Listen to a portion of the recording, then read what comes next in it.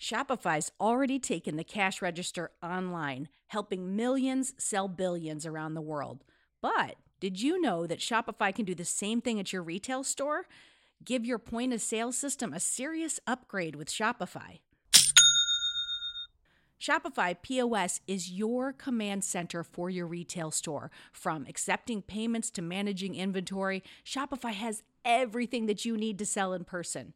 And with Shopify, you get a powerhouse selling partner that's going to effortlessly unite your in-person and online sales into just one source of truth. You're going to be able to track every sale across your business in one place and know exactly what's in stock. You could connect with customers inline and online. And Shopify, it's going to help you drive store traffic with plug-and-play tools built for marketing campaigns. So we're talking about TikTok to Instagram and beyond. Get hardware that fits your business, take payments by smartphone, transform your tablet into a point-of-sale system, or you can use Shopify's POS Go mobile device for battle-tested solutions. Shopify's award-winning help is there to support your success every step of the way. I say do retail right with Shopify. Sign up for $1 per month trial period at shopify.com/headspace. That's all lowercase. So you're going to go to shopify.com/headspace to take your retail business to the next level today. I'm going to say it one more time. Shopify.com/headspace. Hey there, folks. It's Robin, and I'm popping in to talk to you about clean water because I'm going to be honest, I've been worrying about the contaminants in our tap water, and I knew I had to find a solution, something reliable and effective. And that's when I discovered AquaTrue, and it's been a game changer for my family. AquaTrue's purifiers, they're basically like superheroes for your water, using a 4-stage reverse osmosis process to tackle even the toughest contaminants. With PFAS, those pesky forever chemicals making their way into nearly half of U.S. tap water, it is a relief to know that AquaTrue is certified to just kick them to the curb. Plus, their range of purifiers fits every home, from countertop setups to under-sink options. They've even got a Wi-Fi connected model for the tech-savvy among us. And let's talk about those filters, okay? Long-lasting and affordable, they are a dream come true. There's no more like swapping them out every few months. AquaTrue's filters go the distance and last up to 2 years. Since switching to AquaTrue, I have noticed a huge difference. The water tastes cleaner, it's fresher, and the best part, I no longer have to worry about what's lurking in my tap water. Even my kids are drinking more water because of the ease of the countertop setup. AquaTrue comes with a 30-day money-back guarantee and even makes a great gift. Today, our listeners are going to receive 20% off any AquaTrue purifier. Just go to aquatrue.com, that's AQUATRU.com, and you're going to enter the code HEADSPACE at checkout. That's 20% off any AquaTrue water purifier when you go to aquatrue.com and use promo code HEADSPACE. Go get it. Headspace Studios.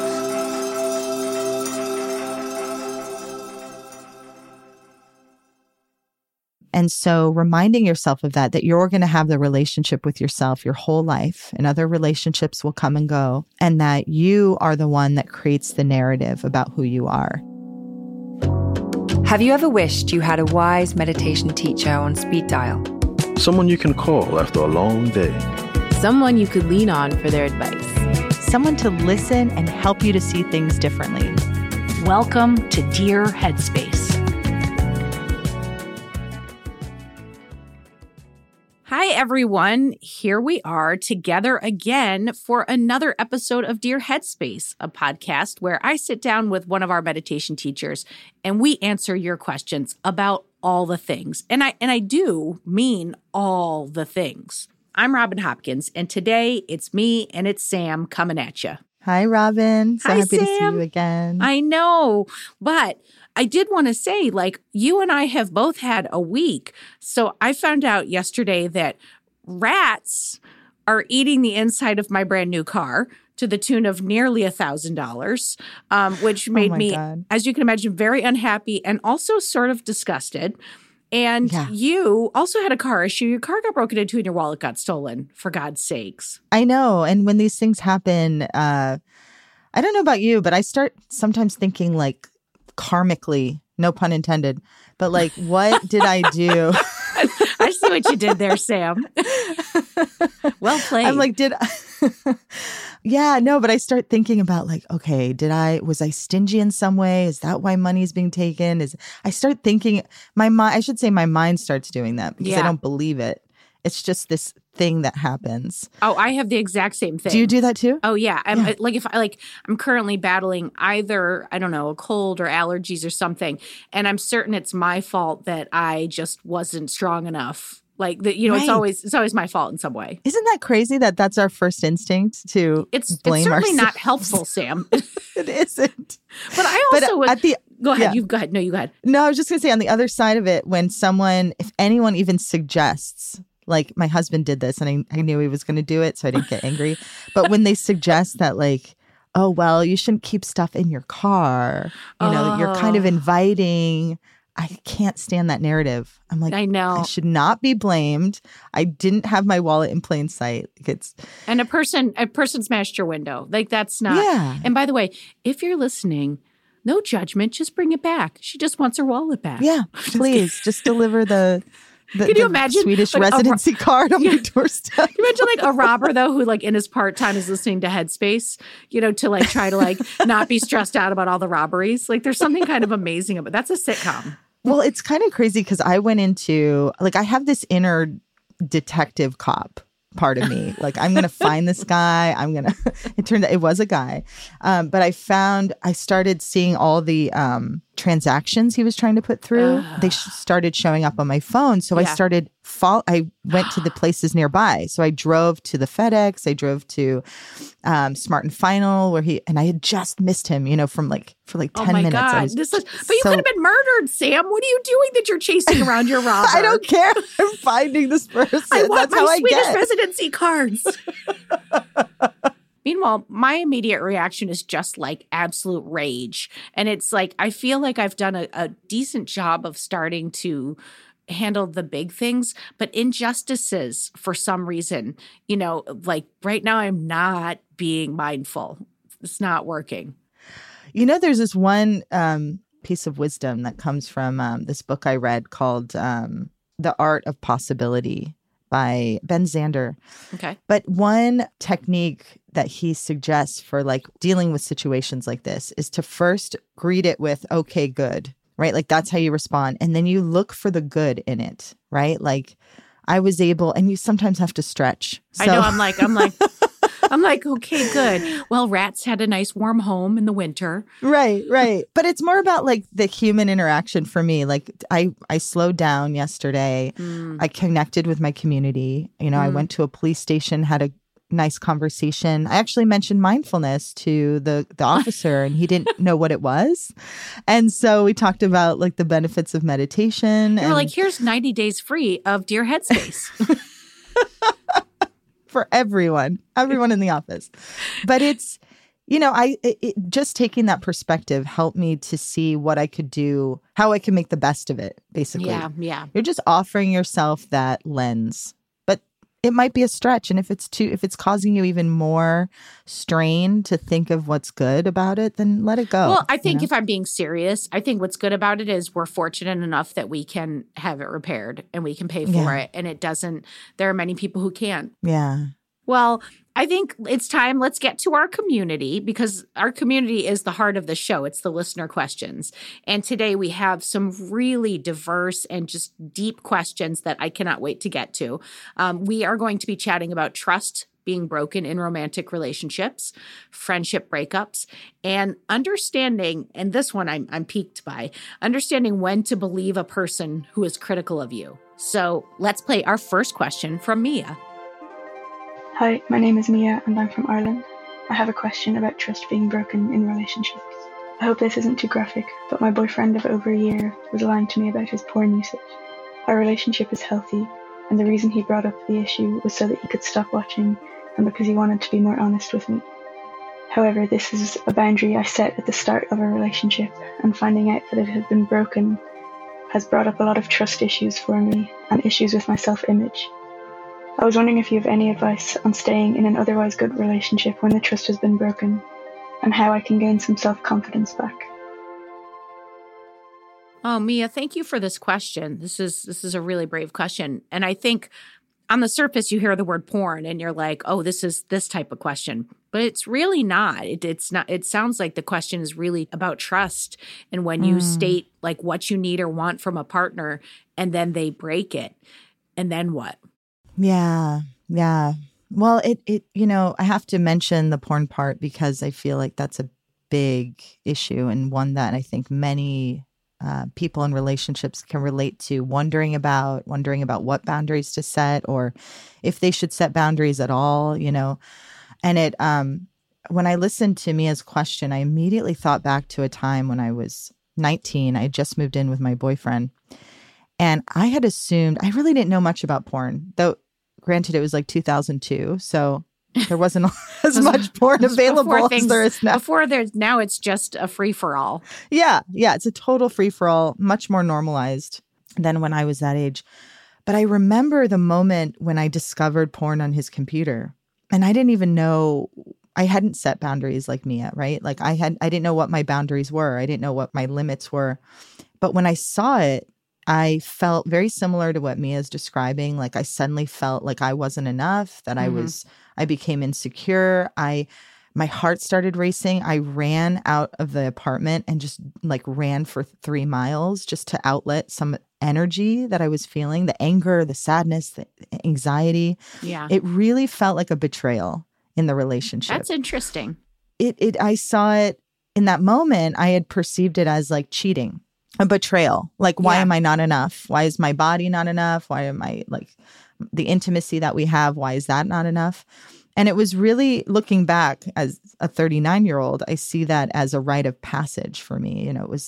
I didn't know the norms around porn or differences between men and women and usage or what they're drawn to. I mean, I just knew nothing. Yeah. And so it was really scary. And I did ask my boyfriend not to use it anymore. And he said he wouldn't. And then a few months later, I found that he had created like a secret file on his computer. He said, I won't use it where you can see it. Exactly. So yeah, that caused another argument. And I guess all this to say that where I've landed with it now, like the porn issue specifically, is that I feel like it's a very private matter. Like I think of Rilke, one of my favorite poets, who I used his words in my wedding vows.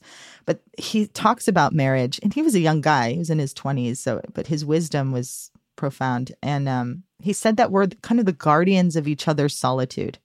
Ooh, and I love that. I think of what my husband does. There's certain things he does. I don't know if he watches porn. I don't ask.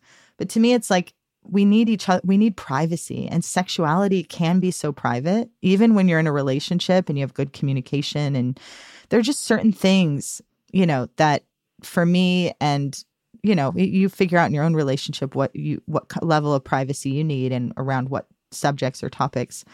But yeah, so that's kind of where I've landed with that. And but this question, Mia's question, really brought me right back to that moment. Yeah. And well, because the porn thing, and that's why I started there, is to say that it does have an intimacy to it that can feel like you're in a cheating conversation. But I do think we have to address the other side of it, of what she's saying, which is that it was a need that she asked for, that she said, this is a boundary for me. And he said, yes, absolutely, I'm on board. And then he broke that. And I do think that that's a real thing that needs to be addressed and needs to be looked at if you want to continue the relationship. Absolutely. As you were talking, I was thinking of this one emotion that comes into play when we're talking about sexuality, porn, is shame. Yeah, I was thinking that too. Yeah, right? Yes. What do we do when we're ashamed? If we're not if we're not very aware and very careful and very mindful, shame is such a powerful emotion because it causes us to feel not just like our actions were bad, but ourselves, our whole selves are diminished to dust in that moment. And of course, that's going to elicit strong defenses, lying, not that that's okay or that we're defending it, but it's just something that tends to happen when shame comes over us. It's a very powerful emotion. And so, I think that it's important to have that conversation and to discuss shame. And the more we talk about shame, the better off we are. The more we hide shame, that's where things get, tricky. So, and whose shame is it? Is there an issue for Mia around sexuality and openness? Is there an issue for him where there's like secret behaviors that he's interested in? Like, how do you even get to the trust without finding out the why? Yeah. And it can be hard to hold space for all of that. Yeah. I'm speaking for myself. Like, there's certain questions I don't ask my husband because I don't think I'm in the right space to hold space for him to actually share how he feels. Like, I'm like, wow, I think we talked about this in a previous episode. Like, I can listen as your partner. I can listen as a friend. I can listen as a fellow human. But sometimes it's hard. Some topics are just harder to unpack alone between the two of you. Yeah. Therapy can be helpful with that too, just to have someone in the room who's guiding the conversation. Because this is a charged conversation because of all the pieces that we're mentioning. Absolutely. It's so charged. Yeah. And I heard Mia say too that it's an otherwise really good relationship. She feels good about it. Yes. And I'm so glad you said that because this is what I would say to myself. And this is what I would say to any one of my very close friends is this so important that you want to throw out or say goodbye to everything that it means to you? And I say that without judgment. And if you felt so betrayed and your trust was so broken, well, then that may be where you land. Yeah. But on the flip side of that, even if you say, I want to stay, there may be a lot of work to do, like to rebuild the trust. Yeah. Exactly. And figuring out too what your non-negotiables are. Yeah. Is this something for you that just feels like a solid no? Yeah. And that's okay. That might be your boundary. But you might discover something else. Like maybe it was a moment of, the immediate assumption, like I shared, was this is cheating or this is a betrayal. And then you start to ask yourself, well, what else is true? Or what other ways can I look at this? If you want to. Yeah. There's no pressure to look at it a different way if you don't want to. But it can be helpful to help question and look at layers of the situation so that you're not just believing the first reaction that you have or not following that first reaction. Yeah. And Mia, it's a lot, but we're with you and we really do hope that you are able to resolve this in a way that, makes you happy. Yeah. Just remember you're not alone. Yeah. You're certainly not alone. Many, many other couples are battling this topic and negotiating what their non-negotiables are and figuring that out. And so, just to remind yourself of that can be really, really helpful as you're continuing on. Okay. So let's move to our next question from Patricia. Hi, Headspace. My name is Patricia. I'm from Queens, New York. My question revolves around a friendship that I've had for about 20 years. She's a very good friend, one of my top support core network friends that we have a deep relationship. However, we have a hard time navigating when we disagree with things or have hurt each other, non-intentionally. And the most recent event that happened was I had a 50th birthday, and the long story short is she did not come to the trip that was planned by another friend because I had asked her. So what has happened is she's not talking to me anymore, and I feel rejected and I feel hurt, and she wants me to just leave her alone, protect myself, because I feel like I'm being slightly emotionally abused by not having someone that's going to talk to me because of this. Patricia, that's a very hard situation, but a really good question. Yeah, it is. And it reminds me of a friendship that ended. I was about to say that I ended, but it kind of ended on its own. It dissolved. And I like to remind myself that not all endings are final endings, right? That it might be just right now, it's not the right time. We're naturally growing apart. And then maybe later we'll grow toward each other again. But it reminded me of a friend who every time something difficult happened, we had a miscommunication or her attitude was so off. Like she was rude and dismissive and for no reason. No reason I could see. Yeah. And it would have been fine if she was willing to explain it and be transparent about what was going on, or if we could have a conversation, but she wasn't. And I tolerated that dynamic for years until it was too much. I was like, I can't, this isn't a real relationship. If we can't have difficult conversations and it's impacting me to this extent where I'm not even happy in her presence, or I don't know what to expect, then that's a sure sign that it's time to let it dissolve for the time being. Yeah. I can't even imagine the layers and layers and layers of hurts when you don't discuss them. It's like when you're in a long-term relationship, and I don't care if it's romantic or otherwise, when someone does something to you and it's not cleared away, you're building on top of that. I have like an image in my head of everything that gets built on top takes me closer to the exploding on the thermometer. Yes. Because now I'm mad about this thing, plus this thing, plus this thing, plus this thing. You're in a place of just a recipe for a disaster, 50th birthday party aside. Yeah. I was thinking of her friend and what state she might be in and how we can replay the hurt, right? Yeah. We have a hurt and then we go, oh, this happened? Okay. And then the emotion is recycled and relived and reignited. And that's a loop. And that's why emotions can last so much longer than their 90-second lifespan when we're not reliving the narrative. Because we do that. Our brains do that. We're just, oh yeah, that happened. Oh, that was awful. I mean, I sometimes relive stuff, a betrayal from my family that happened like 12 years ago. And I can go right back to the emotion that I felt. Oh yeah. It's just right there for me. And so just noting, I think that can be really helpful to realize that, this is how our brain works, understanding a bit about the mechanics of emotion. And also, what I also heard was that they're both feeling similarly. There's a betrayal on both ends. There's this feeling of so badly wanting to be invited, right? And behind that, if we're using empathy, we see that there's this desire for inclusivity and belonging. Yeah. And so Patricia also wants a sense of belonging and is talking about the pain of abandonment or the friendship being taken away from her because of this incident and not being able to talk about it. So yeah, just coming to this realization that there's a connection there in what you're both feeling, even though you wish things were different and you could talk about it. If we turn toward empathy, you start to see the shared experience in it, and that can help open the heart a little bit to compassion. Not that you have to let go of that part of you that is putting up very important, necessary boundaries for yourself. That can be part of it as well. So the compassion and the boundaries, the fierce boundaries to protect yourself can coexist, if that makes sense.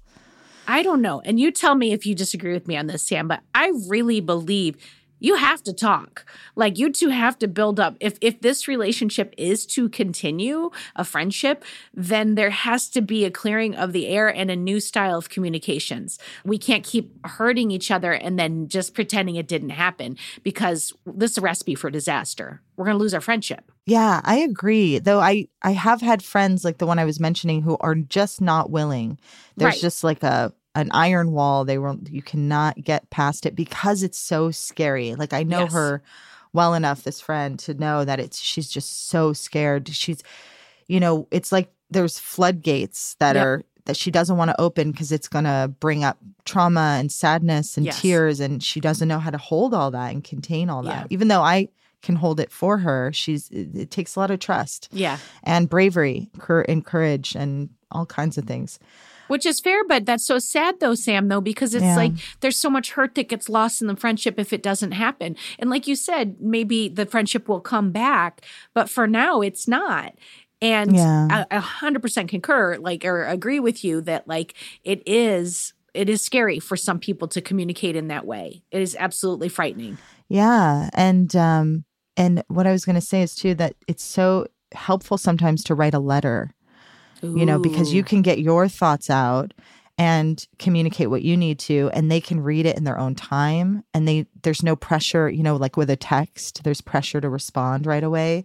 But an actual letter, the pressure's off, right? They can write back, they can email back, they can initiate a in-person conversation, that the ball's kind of in their court. Yeah. But you've said what you needed to say. Yeah, that's really wonderful. I can say from past experience of bad relationships, text is not a great way to resolve anything. Stay away from that format. Oh my gosh. And some people insist on text. It's too fast, it's too furious, and there's too much room for misinterpretation of emotion and what was said. Yeah. And I also think sometimes the narrative, what I've been hearing lately around this empowering narrative from social media and mostly social media. The place where all good advice comes from, Sam. Exactly. All complete and whole and well thought out advice from real human beings. Yeah, exactly. But what I've been hearing, and I've seen it take a turn that's not helpful, is this narrative around empowerment and you should be who you are and don't take any crap from people. And if people disrespect you or your time, then cut them out. And I think there's something, of course, to be said about that, but also there's no flexibility in that narrative. Rigid. It's very rigid. It's very rigid. And life doesn't really support rigidity or any extreme, right? I mean, it's not helpful to be on either extreme of rigidity or complete flexibility being a pushover.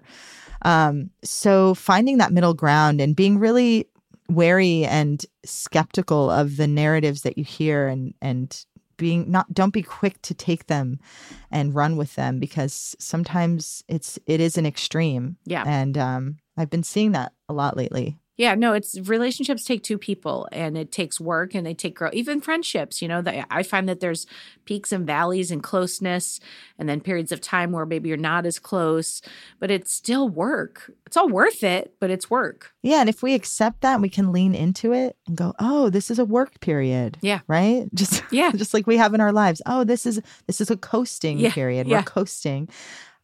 Expecting that is helpful, because then we know it's coming. It's going to be part of that any meaningful relationship, and we can lean in and move toward to resolve and talk instead of moving away and saying, "Oh, this is a crappy relationship. It's not worth my time." Yeah. Well, good luck, Patricia, and keep us posted. We hope that you all are able to work through it, but if not, you have your practice, you have yourself, and I'm sure you have other amazing love people around you. Yeah. Okay, let's head now to our question from Molly. Hey Headspace, this is Molly from Indianapolis. My question today has to do with being the narrator of your life. For me lately, one of my favorite affirmations has been, I no longer listen to the false stories that people tell about me. I am my own narrator and create my own story for who I am. And for me, this has been a really empowering affirmation, because I feel like for a long time, I've let other people tell me who I am. I've listened to people's stories about myself and kind of embodied it.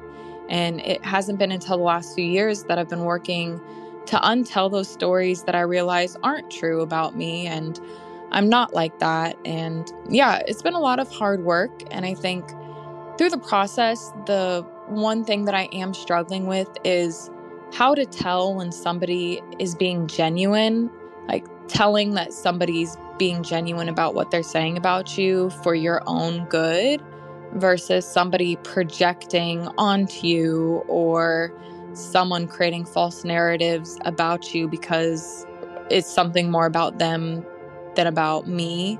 And so, yeah, that's kind of my question, is how to find the balance between being your own narrator, but also listening to the people close to you when they try to bring up something that is important to them or they want to be seen and heard too. This is a fantastic question, Molly. Thank you. It is. It excites me because I know. There's so see it in your much. Face. There's so much to this question. I don't even know where to start. Where do you start? I have an instant reaction to this, which is, for me, if someone says something to me about me, like, I wish you weren't X, Y, and Z, if I get defensive, I know there's something there for me. I know that means there's something for me to, at the minimum, for me to look at. and to see, like, was I misconstrued? Is this real? Is this true? Is there something in here I can look at and do differently? Like, if I'm defensive, you hit some nerve, and that's for no reason. That's my initial hot take. Yes, I agree for the most part. And sometimes that reaction we're having can be based on an old narrative of ourselves, or a narrative that our parents or any early childhood caretakers planted into us, and that sometimes we need to update the narrative of who we are, who we've become, because throughout our lives, we shed a lot of habits and behaviors that don't serve us. And we haven't updated it in our as part of our self-narrative. Absolutely. I had an experience like this the other day where I was, not being organized or not being detail-oriented. Someone had called that out. And I felt this immediate defensive reaction, and sadness that happened simultaneously. I cried and I felt like the need to defend myself because they don't know how disorganized I used to be and how far I've come, right? They only see where you are right now. Yeah. And so there's that part of us that knows. We're like, we know how we were at 18, 19, 20. And I always remind myself of this too, because she was asking about you used the word genuine. And I think when people are giving feedback, it's important to remember that very, very few people actually have any malicious intent when they're giving you feedback, right? They don't want to make you feel bad. They don't want to. I love that that's your worldview, Sam. Mine is is that true? Really? You think there are people in your life that would want to make you feel bad? There were some people, and they're no longer in my life because I think they genuinely, based on their own feelings or insecurities, enjoyed trying to make me feel less than. But like I said, they're no longer in my life. Yeah. Well, and how did you know that, if you don't mind sharing? Like, how did you know that was the truth of the matter? Well, it's like gaslighting. There are people who go through the world and gaslight other people. And I think that's why I was bringing it back to the gut instinct and saying that there's something for me to look at. And the thing for me to look at in this relationship was, is this a person that's bettering me or hurting me? And then the other thing for me to listen to was, why did I believe it? Why did I allow myself to stay there? So it's there was something for me to look at. Right. Yeah. And I think any feedback we're given gives us something to look at, whether it's, questioning this or questioning ourselves and going, okay, how does this show up? I remember I did this exercise where you ask people that you trust in your life, and it's anonymous, to pick certain qualities in this square. I don't know if you know about this exercise or what it's called. I've never heard that. Yeah. So there are these grids that you send them, and they have different words describing characteristics, positive and negative characteristics. And then they choose the ones that they see in you. And again, you only send them to people you trust, but you don't know who responded in what way. It's all anonymous. You just get the feedback of this word was chosen most often by people about you. That's so brave, Sam. That is so brave. Well, we have blind spots. Of course, we have blind spots. We're in our own head 24/7. And so the exercise is designed to help you fill in some of those blind spots. Again, you don't have to believe it, or you do what you want with the information. But if they are people you trust, then usually I think you can trust that feedback, and that at least trust that that's what they're seeing in you, and they're not trying to gaslight you or harm you in any way. But I remember one of the characteristics that was chosen for me, and I knew it was my aunt. So we actually talked about it. So much for anonymous. Yeah, she just told me. She's like, I'll just tell you. Like, but one of the words she used that I'll never forget is fickle. Interesting. And I didn't know what the word meant at the time. And I did a deep dive on that word after. And I was 25, and I was changing my mind a lot. I was starting something, ending it, going to this country. Oh, I'm going to live here next year. Oh, I might live there. But what she didn't see as the root of the fickleness was deep, deep anxiety, right? So I was struggling. Every decision I made might have looked fickle to her, but it was like I had pored over my options for days and weeks and months and gone to therapy and asked, what should I do? What should I do? What should I do? But it was showing up in the world as this characteristic. So someone who didn't know that I was struggling, didn't see underneath, could see, oh, this person changes their mind a lot. So that's useful information, because no matter how much compassion, empathy, permission I give myself to be the way I am, it's important for me to know that in the world where I'm working, interacting, offering things, our traits or our behaviors will be seen on a surface level. Until they get to know us. I think I would also say to Molly to trust yourself. I think that that's part of the beginning part of her question, was that this is something that she's working on, is to believe in herself and to grow and to see the growth that she's done. And I also think there's a danger in giving one person the power to tell you who you are. Yes. That's actually something I've been reminding myself of in meditation, is that I'm the only one to decide who I am or how I am. And so reminding yourself of that you're going to have the relationship with yourself your whole life, and other relationships will come and go, and that you are the one that creates the narrative about who you are. And there's so many beautiful, creative ways to create your own narrative, and it's always shifting. It's needing updates. I kind of see us as filters, right? When we're mindful, we develop that capacity for mindfulness and for compassion, then our filter becomes really clear, right? We're able to discern, feelings and thoughts and projections, and to then decide what we're going to take and what we're going to discard. Yeah. And that clarity comes with, it does require, I think, some effort and some cultivation, right? Yeah. By a daily practice or a daily reflection. One of the most helpful and really simple things that I do most nights or before I go to bed is just to make a note of the pings and the delights.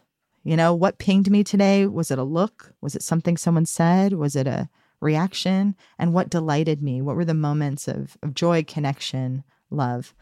And that's a great place to start, because then you can kind of decide how much you want to explore the pings and why they might have happened or what the root of them is. And then also make note of the things that bring you joy and that add value to your life and meaning to your life, and do more of that. So that's a really good way of getting in touch with your filter and, clarifying it. Yeah. Well, no matter what, Molly, I mean, to me, it just sounds like she's approaching this in a really mindful way. And so it sounds like you're on a path, and I say it a lot, but I'm going to say it again. You got this. Yeah, absolutely. Well, Sam, I have to say that was a journey. I loved it. It was. These questions just get better and better. And I know. They just really, we could spend hours on each one. And what comes to mind as a course that could be really helpful, just given all the different questions we took on today, is starting at the basics, starting from the very beginning. Even if you're a seasoned mindfulness meditation practitioner, but going back to the basics and learning these techniques that help us to better discern and help us to see our lives and our interactions with more openness and flexibility and compassion, right? It really never gets old, and it's never something that we stop working on. So I think that would be a great place to start. Our basics courses are wonderful, and they take you gently, delicately up to longer periods of time. Lord knows I need the gentle escalation. So thank you for that, Sam. Very gentle. Very gentle. All right. Big thanks to our callers today, Mia, Patricia, and Molly. And if you would love to tap into the wisdom of our Headspace teachers, all you have to do is submit your question to us. Just go to sayhi.chat/dearheadspace. And yes, that link is in the show notes.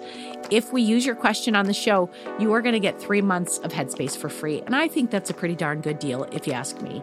You could use it. You could share it with a friend, just whatever works for you. Yeah, that's right. And then one more thing, as you know, each week we like to leave you with an opportunity to pause and reflect on what you just heard and experienced here. And it's a time to transition from this moment to just whatever you're going to do in the next part of your day. So as you listen to some of these recorded sounds of rain in the city of Cameroon, let your mind do whatever it wants to do. Until next time, stay happy, stay healthy, and be kind to each other.